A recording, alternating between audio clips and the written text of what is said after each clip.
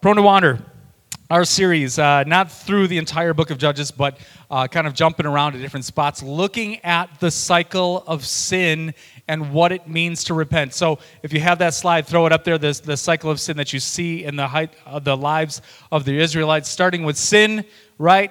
Particularly idolatry. Israel failed to complete the job. They go into this land that God has promised them, and God commands them to drive out its inhabitants in all of their idolatry. And they don't do it. They drive out some of them. They take possession of the land, but it's a vast land, and there's different people groups. And so they don't go in and drive out all of the idols, and you see them time and time again being tripped up, falling into idol worship, incorporating the culture around them instead of them and the gospel, them. And I can say the gospel in the Old Testament. Some of us only think of the gospel as, the New Testament and all that stuff. It's all through it. The entire book, it's about Jesus, right? And not taking that in the precepts of God and infiltrating the culture, influencing the culture. They take the worldly, sinful, idolatrous culture and they incorporate it. So in our intro video, you see that they were looking just like the Canaanites. They were looking just like the people groups around them because they fell into the sin of idolatry. Well, then, whoever it might be, the Amalekites, the Midianites, they end up oppressing them. They take possession of them. They oppress them. And for many times this year, you're going to read today about the Midianites for 7 years. They were oppressed by him. Last week, I believe we read the Ammonites. It was 18 years. And so oppressed. Finally, they get to a point where they're crying out to God. God help us, God save us, and God, who is rich in mercy, He does it. He raises up a deliverer. Number 4 there, deliverance coming through a judge. Talked about how these are very imperfect people, but God uses them because God is faithful to His people.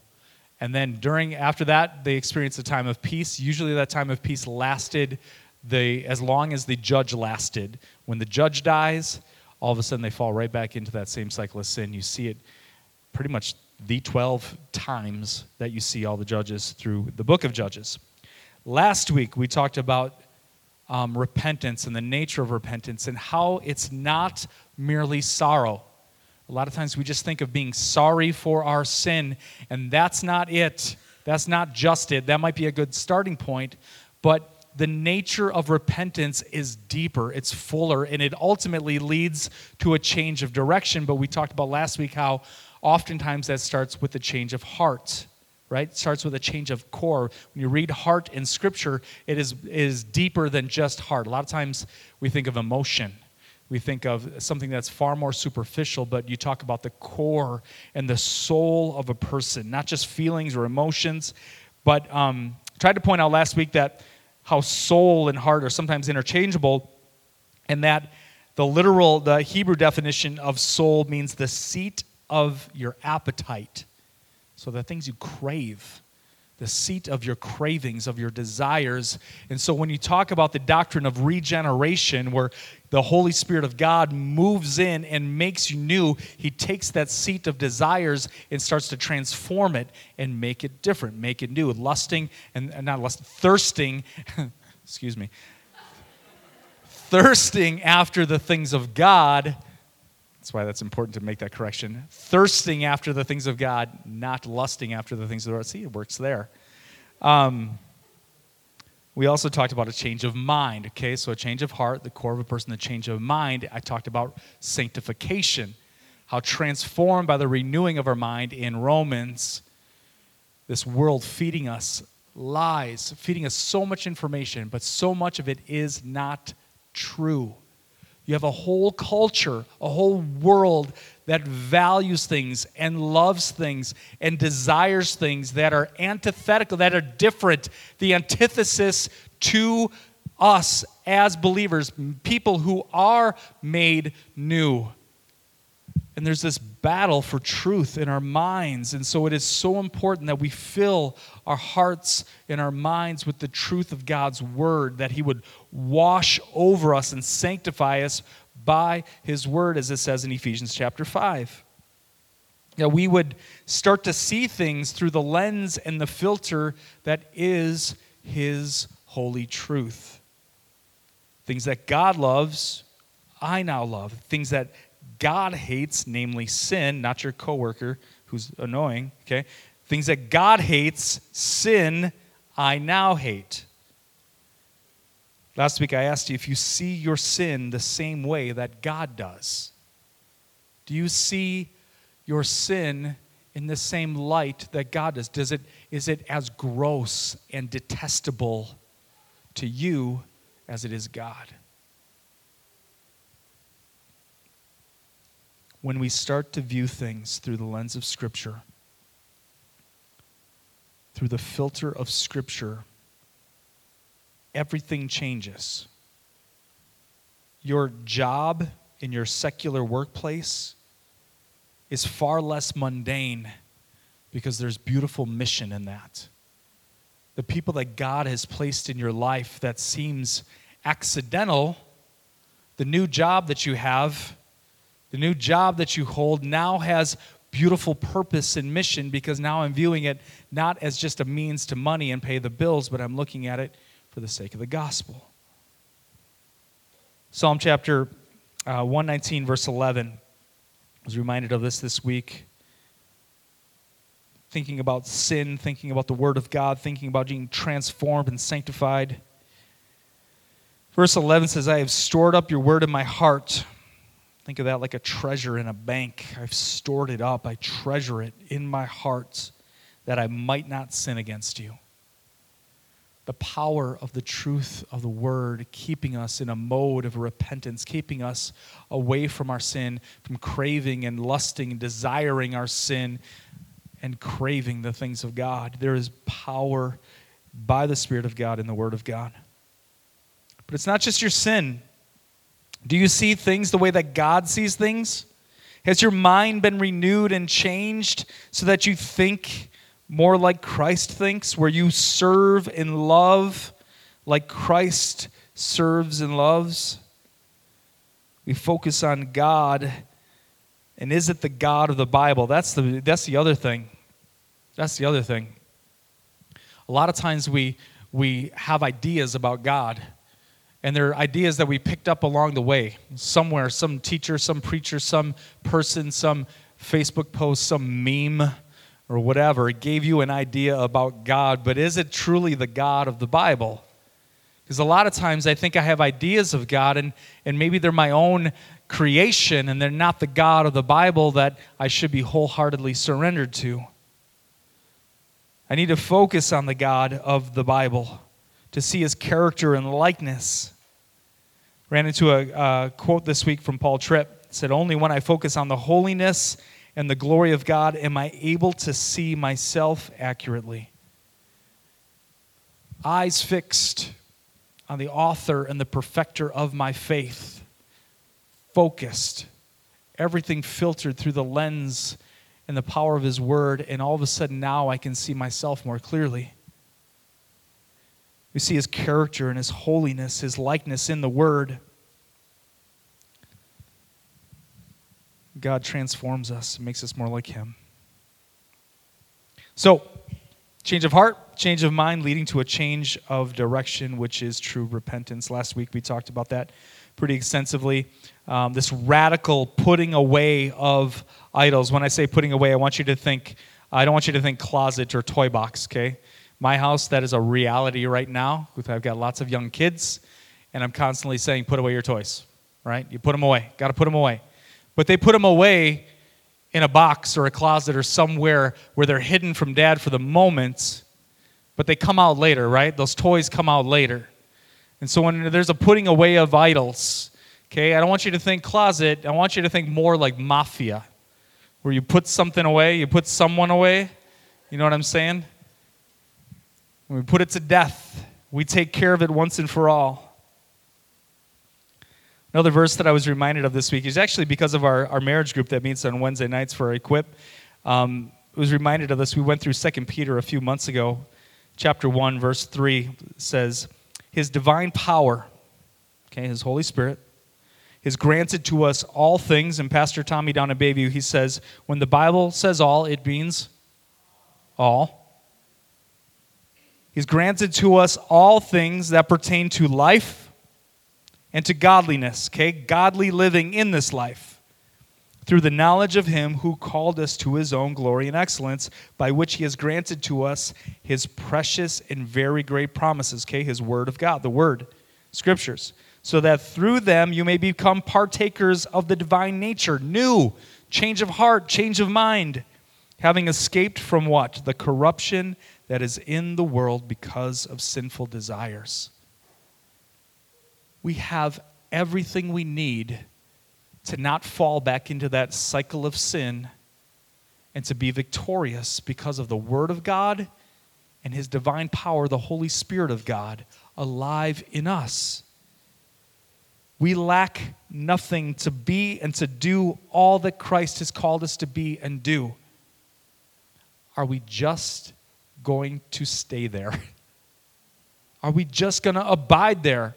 Are we just going to settle in to the Holy Spirit of God and the Holy Word of God and allow it to transform us, and then to not deceive ourselves, but then to become doers of it, to get out there and to live it?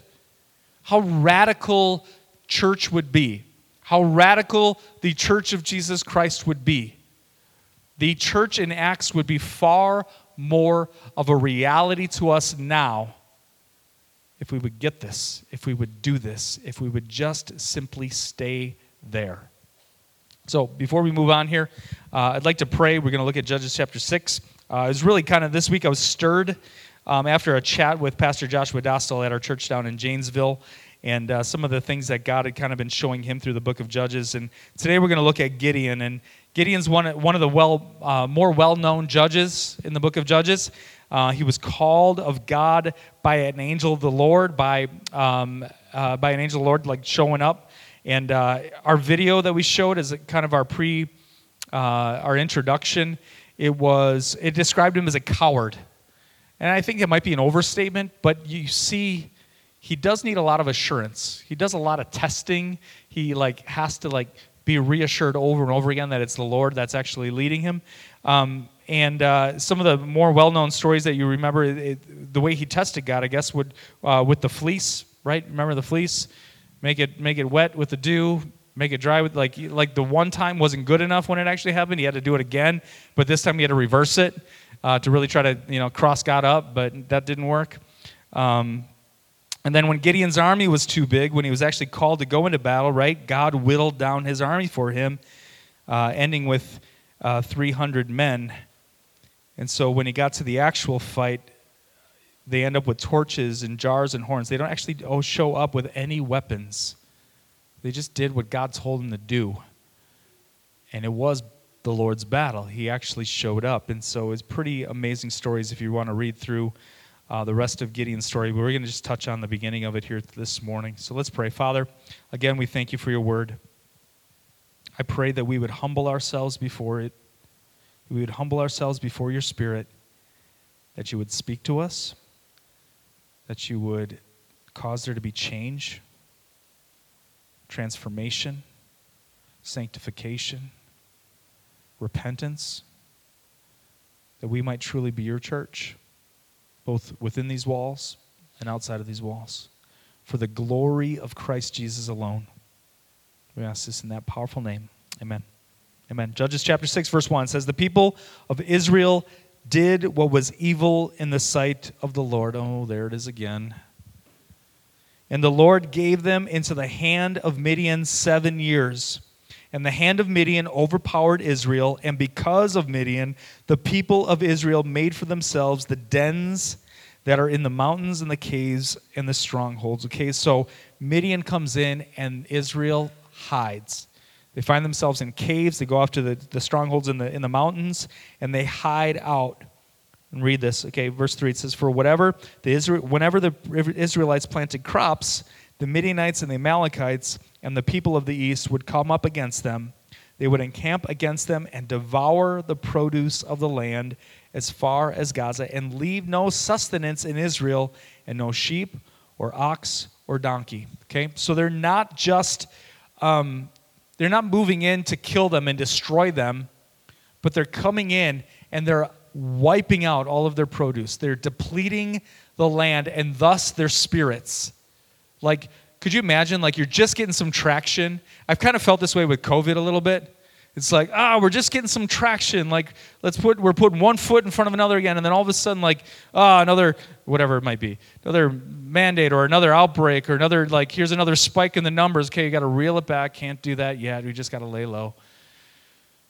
Could you imagine being a farmer, having livestock, and you're like plants, like the toil, like we don't know what farming is all about. You guys might have a little garden in your yard, but could like the toil and everything that goes into farming, and then you like have to like you leave it up to God. Like here it is. I planted, I watered, I got the weeds out of there. God's got to make it grow, and just when it grows and all that waiting and hard work, and somebody else comes in and takes it from you. Could you imagine the frustration and the despair that would overtake them?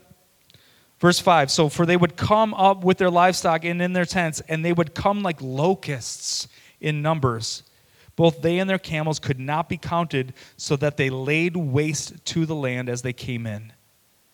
And Israel was brought very low because of Midian, and the people of Israel cried out for help to the Lord. So there it is. There's those first few steps in the cycle, right? They did what was evil in the sight of the Lord. Okay, they're giving themselves over to idols again. Now they're oppressed for 7 years, and their land is just being ravaged. It's just like depleted over and over again. No traction, and they're brought very low. They cry out to God. I was thinking about that this week. Like even in crying out to God, it's not the purest of motives, right? Like, life stinks for them. They are oppressed. And they're crying out to God, not because they realized the wickedness and the horrible nature of their sin and idolatry. They're crying out to God because we can't grow any crops because they keep stealing them on us. We can't gain any bit of traction, and we're starving. We're hiding out in the cliffs and in the caves because the Midianites would just come in and they're just going to take our stuff. We're going to read in a few minutes that Gideon, he's beating out wheat in the winepress to hide from the Midianites. Because if he's probably out in the open, it's just going to be taken from him. And all of his hard work is going to be for naught. So they cry out to God. And it's not the purest of motives, not realizing their wandering, not realizing their betrayal of their God and their idolatry, not realizing their whoring. Okay, and I say that word, and I know it makes us uncomfortable, especially because my kids are sitting right over here. That word is used like 70-some times throughout Scripture. And it makes us uncomfortable because if you know what that... Kids, ask your parents what that word means. Because when you know what it means, and you know the betrayal, and you know what selling yourself means, when you use that word, you see the detestable, horrific, awful nature of sin. And what it is to actually turn away and serve someone else. It's as gross as cheating on your spouse with multiple lovers. They cry out to God, and it's not because they realize everything I just described. It's because they can't grow crops, and they can't gain traction, and they're starving, and everything stinks and is really uncomfortable. But even in that, what a grace from God. When we face trials and we face turmoil, and now they did a lot of this to themselves, and a lot of times we do too. What a grace from God that He would bring us low sometimes so that we would actually turn and cry out to Him, even if it's not the purest of motives. And you see over and over through the book of Judges that God still has compassion on His people. He is still faithful to His people. And what does He do? He raises up a deliverer, this time in Gideon. I think about us. when we're faced with trials, where is our cry? When we're faced with struggles and turmoil, where is our prayer? It's my prayer that in those trials, we wouldn't just feel the discomfort and cry out, but like I said, that is a beautiful grace, but that the discomfort would lead us to and bring about a holy dissatisfaction in us. That we would be so disenfranchised, so dissatisfied with the world in all that it offers, that we would find ourselves alone at the feet of Jesus, the one who delivers us. What a grace that would be. So the Israelites were brought low so that they would turn back from their idolatry, from their adultery, from their spiritual fornication, and turn back to their God. Judges chapter 6, let's keep reading verse 11. It says this, "Now the angel of the Lord," this is the call of Gideon. When you read angel of the Lord in the Old Testament, a lot of scholars believe that that's a theophany, that's a Christophany. That is a pre-incarnate Jesus showing up as a messenger of the Lord to his people, okay? Now the angel of the Lord came and sat under the terebinth. It's just a fancy word for a massive tree. And it's at Ophrah, apparently, which belonged to Joash the Abiezrite, while his son Gideon was beating out wheat in the winepress to hide it from the Midianites. Right? Because they're like locusts, they'll take it. Verse 12, "And the angel of the Lord appeared to him and said to him, 'The Lord is with you, O man of valor.'" What a description, what a thing to say. If the angel of the Lord showed up in your living room, what's the description he would use?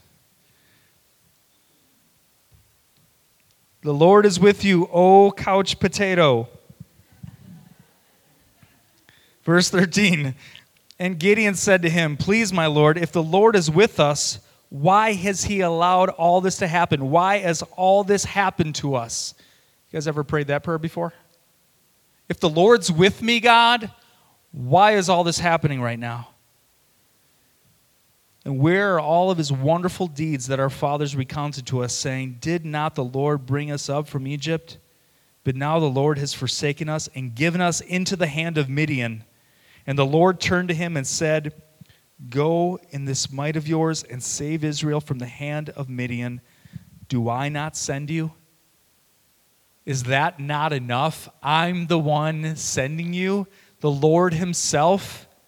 Do I not send you? Verse 15, it says, "And he said to him, 'Please, Lord, how can I save Israel? Behold, my clan is the weakest in Manasseh, and I am the least in my father's house.'" Ever been there and said that? How can I? How could it be me? I'm so weak. I can't do it. Verse 16, "And the Lord said to him, 'But I will be with you, and you shall strike the Midianites as one man.' And he said to him, 'If now I have found favor in your eyes, then show me a sign.'" Again, he needs that assurance. He needs a sign, just like the fleece in a couple more verses. "That it is you who speaks with me." Verse 18, "Please do not depart from here until I come and bring you my present and set it before you." And he said, "I will stay till you return." Okay, so he leaves, and he goes and he prepares a young goat. He prepares some broth and some cakes, some unleavened cakes, and he brings them back to the angel of the Lord under this massive tree. And he sets it on a rock, and the angel of the Lord comes, and he takes his staff, and he touches the goat and the cakes, and fire springs up out of this rock and consumes them. Okay? How's that for your sign? How's that for your assurance that you're speaking with the Lord? And then he gets his first task, and his first task is to do what the Israelites failed to do, to tear down the altar of Baal and the Asherah pole that sits next to it. Okay, and he does that. And let's jump down a little bit. We'll read the aftermath, okay, because Gideon does it. He tears it down, and here's the response. Verse 28, "When the men of the town rose early in the morning, behold, the altar of Baal was broken down, and the Asherah beside it was cut down, and the second bull was offered on the altar that had been built. And they said to one another," okay, this is the men of the town, probably some Israelites in there, "Who has done this thing?" And after they had searched and inquired, they said, Gideon, the son of Joash, has done this thing. And the men of the town said to Joash, bring out your son that he may die, for he has broken down the altar of Baal and cut down the Asherah beside it. But Joash, okay, this is Gideon's dad, said to all who stood against him, will you contend for Baal? Or will you save him? Whoever contends for him shall be put to death by morning. If he is a god, let him contend for himself, because his altar has been broken down. Therefore, on that day, Gideon was called Jerubbaal, what is to say, let Baal contend against him, because he broke down his altar. Like I said, Israel failed the mission. They failed to completely drive out the inhabitants of the land and their idols. And here, Gideon gets an opportunity to do it. Gets an opportunity to do it, at least in this town. Part of our mission as believers, as Christians, as those who have been claimed by Jesus Christ, is to drive out the world from within our hearts. To drive out the idols of this world that establish themselves in our hearts. And oftentimes, we are very, very casual about it. We are far too casual about our sins and the idols of this culture, and somehow, some way, we justify incorporating some of these idols into our lives. Like I said last week, the idols of our culture nowadays are a little sneakier than a big golden statue or a big statue in some town square. They're far more sneaky. And somehow, some way, we incorporate them into our lives. But we're called to drive them out. And maybe that's why we're ineffective as a church. Maybe that's why the church in America is rather ineffective at sharing the gospel, making disciples, actually carrying out the Great Commission. I don't mean to constantly rail on the American church, but there's a worldliness that I see in a lot of different facets. Something I pray against, something I fight against, something I'm terrified of. We take these idols, we take this worldliness, we take this sin, we incorporate it into our methods and what we do. When we're called to drive it out, to tear it down, to not justify it or contend for it, to allow the altar of Jesus Christ to be the only thing that rules my heart, that there would be offerings of worship daily in this temple that he has bought with his blood, that he is on the throne, and the idols of this world are broken down. See, like fools, like the men of this town, sometimes I feel like we defend our idols. We justify our idols. There's deep foolishness and darkness to contend for idols. Makes me think of Elijah and the prophets of Baal. I think that actually, if you're thinking of a Bible timeline, I think that happens somewhere about 300 years after Gideon or so. Elijah and the prophets of Baal, right? That's like the greatest showdown ever. Who's God? Who's the real God? We're going to set up 2 altars. We're going to prepare a sacrifice. We're going to put it on there. And whoever's God answers by fire, that's the real God. Prophets of Baal go first. You guys know the story, right? They're dancing around. They're praying all day long. Like they're at their wits' end. They end up cutting themselves and blood pouring out because they think it's going to appease this God. Of course, you guys know the answer. There's no answer. Doesn't answer by and Elijah starts taunting him for of all things. Like maybe he's in the bathroom. Maybe he's relieving himself. Like, yell louder. Elijah just steps up and he prays a prayer, simple prayer. And the God of all creation and his power and his majesty and his might, the true, and only God answers. We're fools to defend any bit of sin or idolatry in our lives. Any bit of justification that is a mute and worthless idol. And we have been called by the only one true God, the creator of heaven and earth. He's called us his kids. He's called us his children. He's called us his own. And it was a costly price of his own blood poured out to cover every sin we've ever committed. Cleansed us, made us holy, made us able to stand before him, to stand in his presence because of the work of Jesus. He made us his own, and we're fools for justifying our idols in any bit of sin. We find justifications for being angry with our brothers and sisters. We find justifications for being jealous and coveting and greedy. We find justifications for gossip and slander, for laziness and selfishness. We end up defending these things and justifying these things and glossing over them, and they're not so bad, but it's idols, it's idolatry, it's gross fornication, adultery. Don't make me say the other word. If we were to allow our sin to stand on their own fruit instead of our justifications, they would not survive. Their way is death.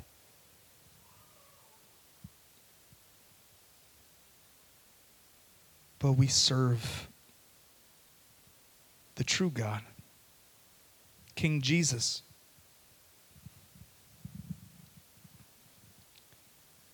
He's not mute like an idol. He's not manufactured like an idol. He's not worthless like our sin. But he is the surpassing worth, our greatest treasure. He is Savior, Redeemer, Deliverer, Judge, full of grace and full of love, full of power, full of majesty. He is not mute, and he speaks by his Holy Spirit and his holy word. He is not made or manufactured. He is alive, and he is eternal. And we're foolish for justifying or defending our idols in our sin. If we would just let them defend themselves, we would see their utter worthlessness. It's my prayer this morning that we would see their worthlessness. That we would see just how empty anything this world could hand us. That we would see just how worthless any bit of hope or promise from this world outside of Jesus actually is. And then yet, that would we behold him. See, what's going to keep us from wandering into that cycle, what's going to keep us from wandering off to the idols and sins of this culture, is when we truly behold Jesus. When we truly cherish and behold the matchless worth of Christ. There's not a lot of beholding these days. We'll get some information in our head and it's like, ooh, that was good. Like there's a one-liner, let's tweet that out. It never like truly marinates in our soul. Like I need the word of God and the truth of his word to like just kind of sit on me for a while. Like just like, maybe we should do that. Thinking out loud here, sorry. In front of all of you. Maybe we just need some times where we just sit. Silence. Kevin doesn't say anything. You don't say anything. Holy Spirit maybe says some stuff. Maybe we're like bold enough and humble enough to actually say yes and respond. That would be amazing.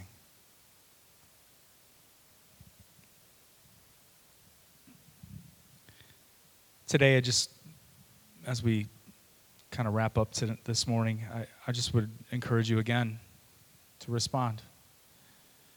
I was going to say back in the corner, but maybe we don't have enough room. Maybe let's do it up front.